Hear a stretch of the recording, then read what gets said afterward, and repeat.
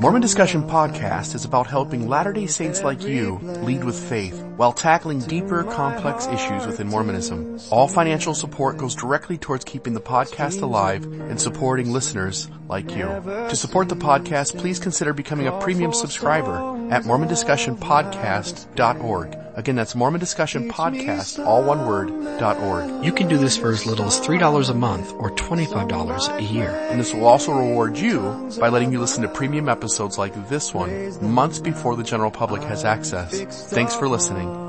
And now, on to what you've been waiting to hear.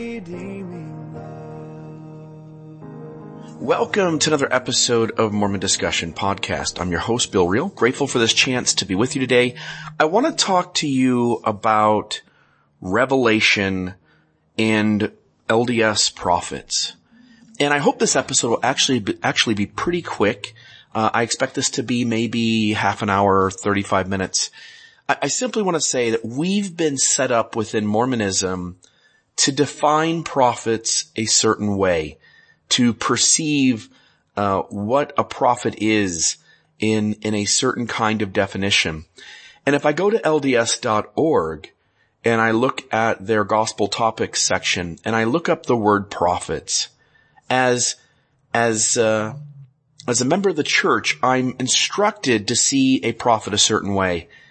And I have to say, that definition, I think, has been maybe somewhat watered down, and I think rightly so. And I want to show you today what I mean by that by using 3 quotes from Elder Oaks. And if we went to LDS.org, we look up the word prophets, there's the definition. It says, as members of the Church of Jesus Christ of Latter-day Saints, we are blessed to be led by living prophets, inspired men, called to speak for the Lord, as did Moses, Isaiah, Peter, Paul, Nephi, Mormon, and other prophets of the scriptures. Now, I think it's interesting here that the examples that we use, Moses, Isaiah, Peter, Paul, Nephi, Mormon, they had more supernatural things kind of happen, and to some extent they spoke to the Lord face to face, or they saw angelic visitors.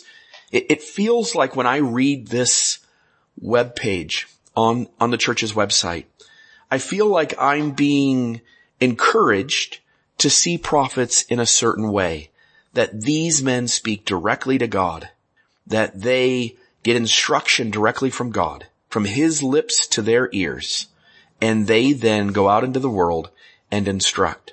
It continues, it says, we sustain the president of the church as prophet, seer, and revelator, the only person on the earth who receives revelation to guide the entire church.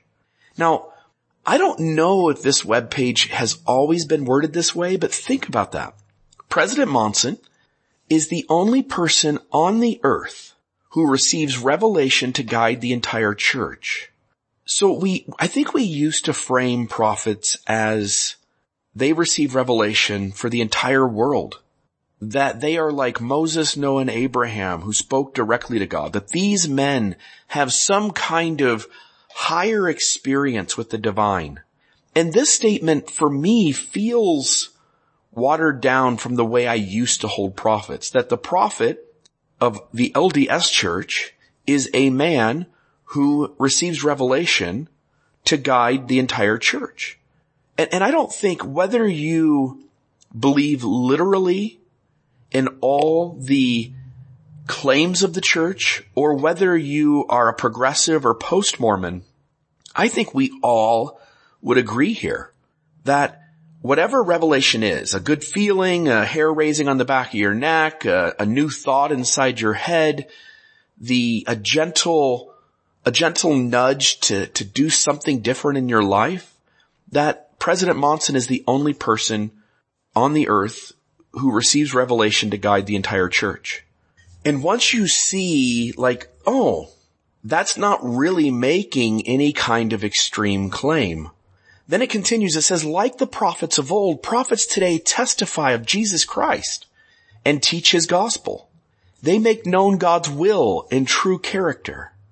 They speak boldly and clearly, denouncing sin and warning of its consequences. At times they may be inspired to prophesy of future events for our benefit. So essentially, look, they're gonna bear strong testimony, and they're going to try and make known God's will and his true character.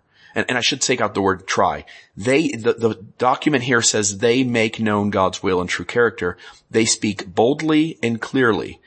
Now, I simply want to back up here for a moment and say, in our heads, we form a certain theology. We form a certain way of saying, if someone says, what is a prophet? And you say, here's what my church has told me here's how my church has told me to articulate that.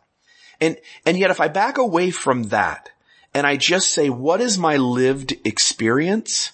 My lived experience is that the prophet of the LDS church gives the softest, fluffiest talks at General Conference.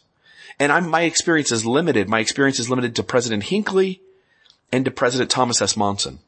When I look at those two men, I see General Conference talks that are just nice and kind and love your neighbor and be good and here's a poem, and nothing bold and clear and defining God's will and true character, denouncing sin and warning of its consequences.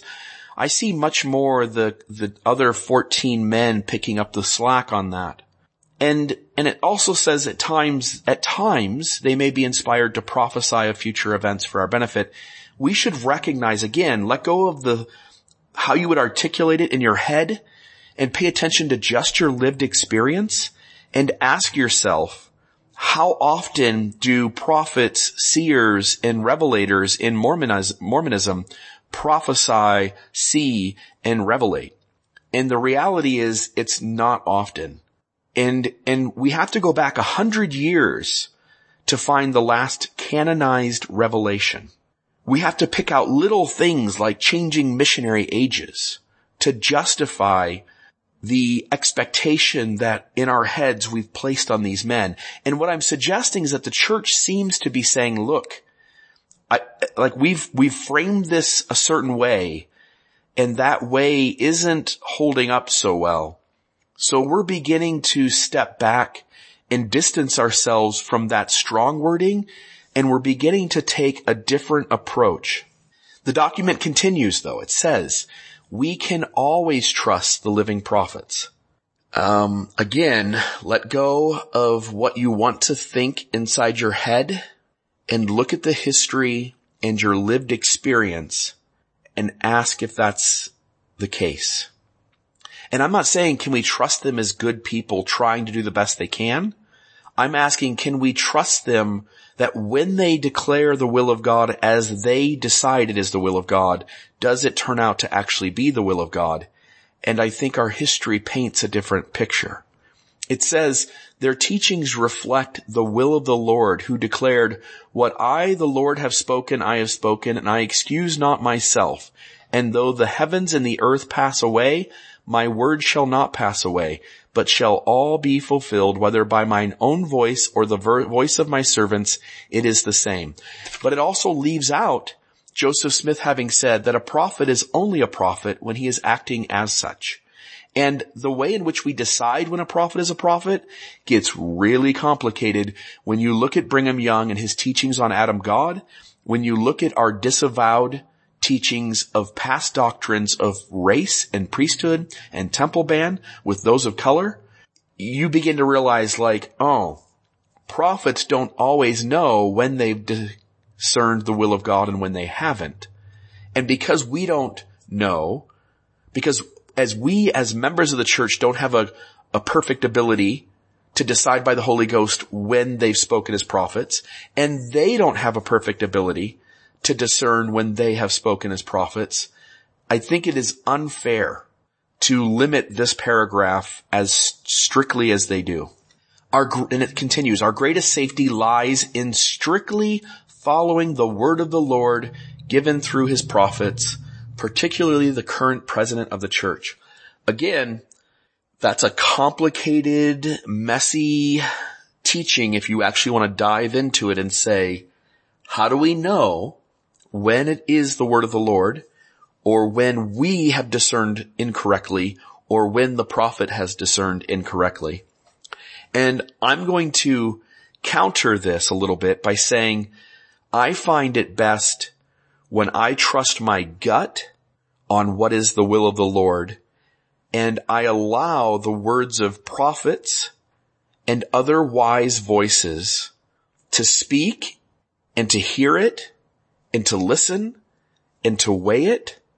But at the end of the day, I'm going to go with my gut on what is the word of the Lord. And that's how I'm going to make decisions in my life. And when a prophet or president of the church stands up and he teaches something, I will hear it. I will listen to it. I will weigh it. But I will not automatically assume that what he has said is God having spoken to him in some way, shape, or form, and him relaying that teaching. My lived experience, my understanding of church history doesn't allow that. And so I have to come up with a new way. It continues for a little bit, sharing a couple little scriptures. It does share this, the phrase, for his word ye shall receive as if from mine own mouth, in all patience and faith. Patrick Mason and others have pointed this out. When the Lord says you need to receive the prophet's word in patience, I think it's speaking to the fact that this is not going to always work out the right way. That prophets were overreach at times, and hence the need for us to be patient. And again, I think all of us are better served if we develop in our lives into a place where we claim back our inner authority. And not all of us are there. Some of us are in earlier stages of development where we need an outer authority. And if we don't have the rules and guidelines laid out by somebody whom we trust to be the voice of God, then our life literally falls into chaos. Not that we are scared into believing it will fall into chaos, but that it will fall into real chaos. And when someone moves into later stages of development, they no longer need those rules and boundaries spelled out. They no longer need an outer authority to trump their inner authority. And it's my hope that like everyone could work into that later stage where they claim their own voice. They claim their own understanding of God and what his expectations are and what is morality, and to live into that. I want to say too, there's a couple of quotes here I want to share. So we'll go right into the first one. And again, these are all three from Elder Oaks, and then we'll talk about each of them. And again, I just want to apologize. The audio is not the greatest of quality, but that's, it was essentially each of these were recorded by somebody in the crowd and not professionally done at the pulpit. So again, I apologize, but here's Elder Oaks. My question is, what should we pray for to receive this same testimony, if not conversion, that Alma Younger experienced for our friends that aren't converted? Thank you. I missed the words Alma the Younger, without which I couldn't understand that very fine question. What should you pray for to have the kind of experience that Alma the Younger had? I don't think you're likely to have the kind of experience that Alma the Younger had. You remember he had a miraculous appearance of an angel and really got hit over the head spiritually. Most of us don't have that kind of experience. But I interpret your question, Heather, as being how can we get the kind of testimony that you received? I don't think we'll get it like Paul did on the road where an angel appeared to him, or where Alma the Younger had a startling experience. The Lord gives a few of those kinds of experiences, and they're recorded in the scriptures to catch our attention, which is the answer. But I've never had an experience like that. And I don't know anyone among the first presidency or according to the 12 who had that kind of experience. Yet every one of us knows of a certainty the things that Alma knew. But it's just that unless the Lord chooses to do it another way, as he sometimes does, for millions and millions of his children, the testimony settles upon us gradually like so much dust on a windowsill, or so much dew on the grass. One day you didn't have it, and another day you did, and you don't know which day it happened. That's the way I got my testimony. And then I knew it was true, but it continued to grow. And what you have to do to get that is, first of all, to desire it. And as I explained earlier, when I was your age, I don't think I had the level of desire that I wish I had had. We desire it, and then we do our best to keep the commandments so the Lord can fulfill for us that promise that if you keep His commandments, you'll come to know that it's true. And then you study the Scriptures, which are a personal Urim and Thummim. You know what the Urim and Thummim was in a general way? It was an object that was used to facilitate revelation. Well, in the Old Testament, of course, we know it in modern times through what the prophet Joseph Smith and others who saw it and saw it in action and told it. And you seek for revelation, and your Scriptures are a personal Urim and Thummim to help you receive it. It's been my experience through my life as I've come mature enough to understand this, that when I read the Scriptures and I pray before I read, and I always do that. You probably have a rule that before you eat, you have a blessing, asking the Lord to bless the food to nourish your body. Well, I have the same principle before I take spiritual nourishment. I don't pray before I read the newspaper or watch television. But before I read the Scriptures, I pray and ask the Lord for His Spirit to help me understand what I'm reading. And in that way, the Scriptures can be a personal Urim and Thummim to you. So you desire, you keep the commandments, and you read the Scriptures, and then you listen. Because revelation comes not as Alma the Younger got it, with an angel to hit you over the head and paralyze you, knock you out. And that was a big deal.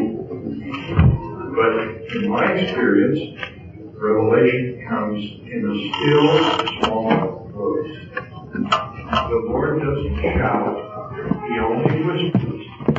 If you're listening to rock music, or if you're angry with your family, or if you are all brought up for one reason or another, and of course if you're breaking the word wisdom, getting into the drug culture and those kind of things, you can't hear that still small voice.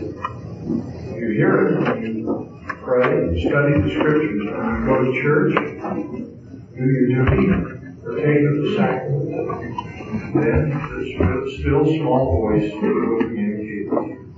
That's my experience of having the result that Alma the Younger had. Elder Walshman? Elder Oaks here is saying this. If you caught that in the middle when the guy was stepping close to where the recording was taking place, this young lady asked, how do I have an experience like Alma the Younger, where I get to see a spiritual messenger sent from God? And Elder Oaks clearly says to this young lady, like, your expectation is too high. God has given a few of those events in the Scriptures, but I haven't experienced that, Elder Oaks says. He goes, I'm not aware of anybody in the First Presidency or the Quorum of the 12 among my brethren who have experienced that. Like, that's not the experience we're having.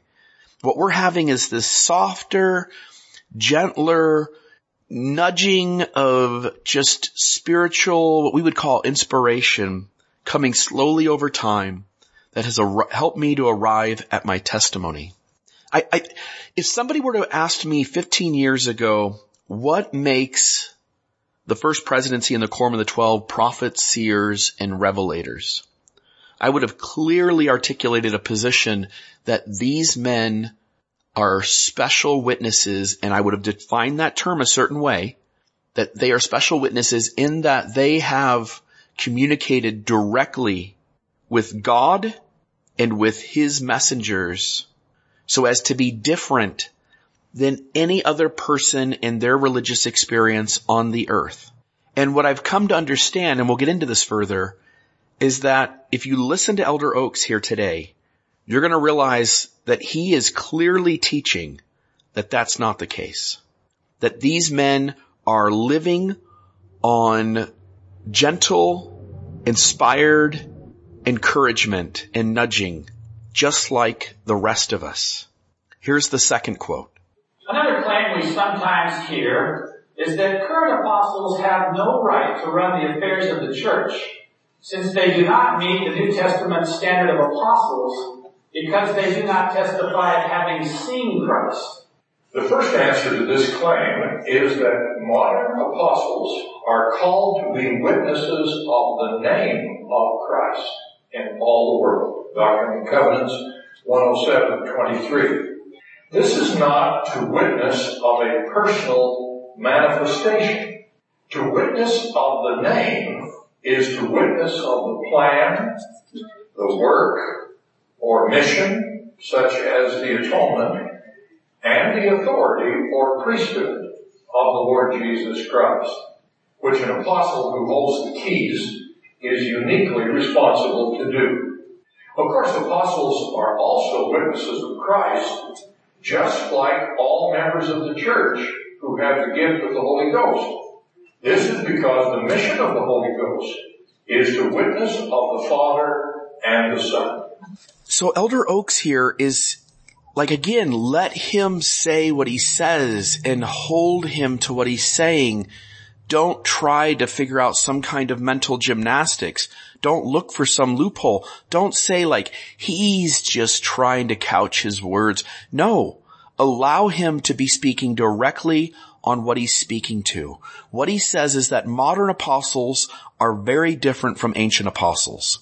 Modern apostles are witnesses of the name of Christ, whereas ancient apostles, he seems to be implicitly saying, are witnesses of the physical resurrection, manifestation of some sort of the Savior himself.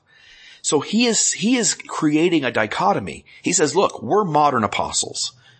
Our job is to be witnesses of his name, which indicates that ancient apostles were witnesses, had some kind of manifestation of the physical Christ. He then says, as modern apostles, what that means to be special witnesses of his name is we are to testify of his plan, his work, his mission, his authority, and the keys that we have. None of those have anything to do with any kind of physical appearance of a heavenly messenger. I think we have to just spend some time just letting ourselves let this kind of soak in. He says, yeah, we're witnesses of Christ, but only in the same way that all members of the church are witnesses of Christ through the Holy Ghost. Now, when you water down his witness of the physical resurrection of Jesus and that Jesus is a real person who died on the cross and rose on the third day, and he, like his level of certainty in the physicalness of that, when you realize that is the same as your and my certainty of the physicalness of that, when you realize that Jesus isn't showing up in the room and Jesus isn't talking to these men face to face, that it is only the gentle nudgings of the Holy Ghost, then I think it completely alters how we perceive prophets and how we perceive Mormonism and how we perceive our paradigm within our tribe and stepping back outside our tribe and seeing how all of this works out. I want to finish with a last quote from Elder Oaks, which I think drives home my point. Here again is Elder Oaks. I think I can take one more question. Thank you, Elder Oaks. My name is Andrew Evans. I have a degree in international relations, but not from here. I went to Oxford. Regarding social warfare, like you said, less than a year ago, right here in Washington, D.C., my friend killed himself. He was Mormon and gay. You've gone on record saying that the church does not give apologies. Does religious freedom absolve you from responsibility in the gay Mormon suicide crisis? I think that's a question that will be answered on Judgment Day. I can't answer that beyond what has already been said. I know that those tragic events happen, and it's not unique simply to the question of sexual preference. There are other cases where people have taken their own life and blamed a church, my church, or the government or somebody else for their taking their own life. And I think those things have to be judged by a higher authority than exists on this earth. And I'm ready to be accountable to that authority. But I think part of what my responsibility extends to is trying to teach people to be loving and civil and sensitive to one another so that people will not feel driven, whatever the policy disagreements, whatever the rules of a church or the practices of a church or any other organization, if they are administered with kindness at the highest level or at the level of the congregation or the ward, they won't drive people to take those extreme measures. That's part of my responsibility to teach that. And beyond that, the rightness or wrongness of it, I'll be accountable to higher authority for that. That's the way I look on that one. And nobody is sadder about a case like that than I am. I want you to picture for a moment the dichotomy here of Abinadi and Elder Oaks. Abinadi stands before King Noah. He's being questioned.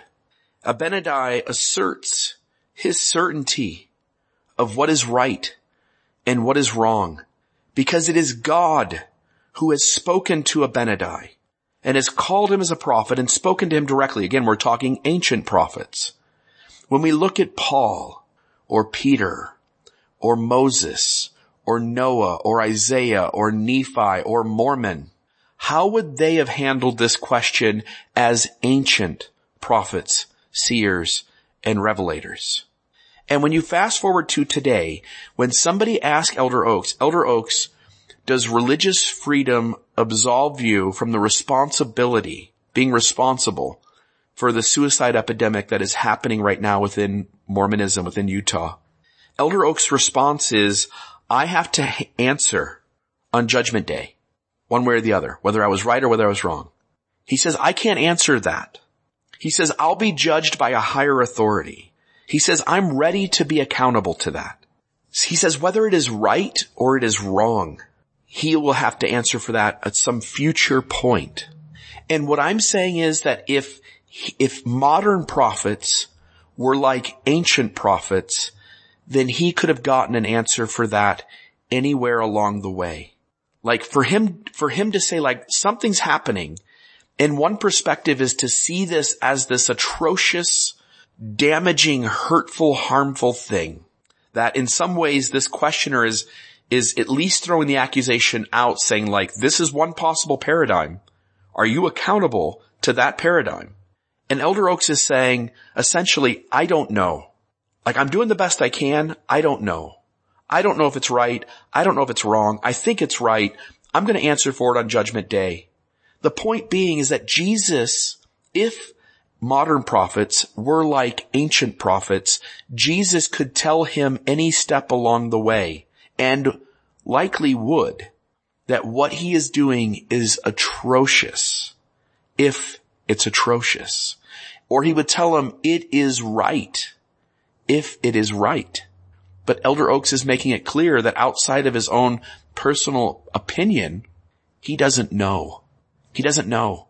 And I simply want to close this episode that once you hear those three, you have to make those three quotes by Elder Oaks, you have to make a huge difference of your thoughts inside your head of what is a prophet in this modern dispensation. I want to finish with one last little thing. This is Richard Rohr defining prophets.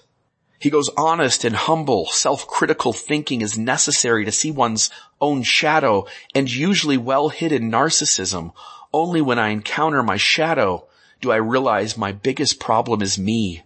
He says the Hebrew prophets are in a category of their own. Within canonical sacred scriptures of other world religions, we do not find major texts that are largely critical of that very religion. The Hebrew prophets were free to love their tradition and to profoundly criticize it at the same time, which is a very rare art form. In fact, it is their love of its depths that forces them to criticize their own religion. One of the most common complaints I hear from some Catholics is, you criticize the church too much. But criticizing the church is just being faithful to the very clear pattern set by the prophets and Jesus. I would not bother criticizing organized Christianity if I did not also love it. There is a negative criticism that is nothing but complaining and projecting. There is a positive criticism that is all about hope and development. The dualistic mind presumes that if you criticize something, you don't love it. Wise people like the prophets would say the opposite. The Hebrew prophets were radical precisely because they were traditionalist. Institutions prefer loyalist and company men to prophets. None of us want people who point out our shadow or our dark side. It is no accident that prophets and priests are usually in opposition to one another throughout the Bible. Yet Paul says the prophetic gift is the second most important charism for the building up of the gospel. And note how often the text says it was the priest, elders, and teachers of the law who criticized and finally condemned the prophet Jesus. Interestingly, I have never heard of a church called Jesus the Prophet in all the world. We do not like prophets too much. Human consciousness does not emerge at any depth except through struggling with our shadow. It is in facing our conflicts, criticisms, and contradictions that we grow. It is in the struggle with our shadow self, with failure, or with wounding that we break into higher levels of consciousness. People who learn to expose, name, and still thrive inside the contradictions are people I would call prophets. As I reflected after the United States presidential election last fall, it seems we are in need of courageous prophetic teaching at this time. Both parties showed little or no ability to criticize their own duplicitous game of power. I suspect that we get the leaders who mirror what we have become as a nation. They are our shadow self for all to see. That is what the Jewish prophets told Israel both before and during their painful and long exile. Yet exile was the very time when the Jewish people went deep and discovered their prophetic voices. Isaiah, Jeremiah, and others speaking truth to power, calling for justice. There is every indication that the U.S. and much of the world is in a period of exile now. The mystics call it a collective dark night. The prophetic message is not directly about partisan politics, which is far too dualistic. It is much more pre-political and post-political, which has a huge social, political implications that challenge all of us on every side. Those who allow themselves to be challenged and changed will be the new cultural creative voices of the next period of history after this purifying exile.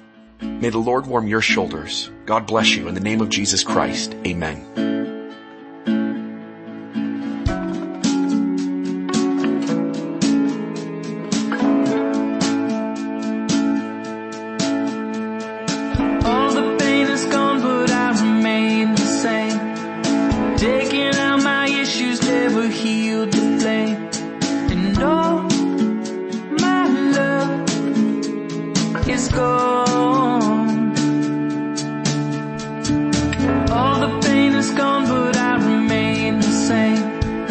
Taking out my issues never healed.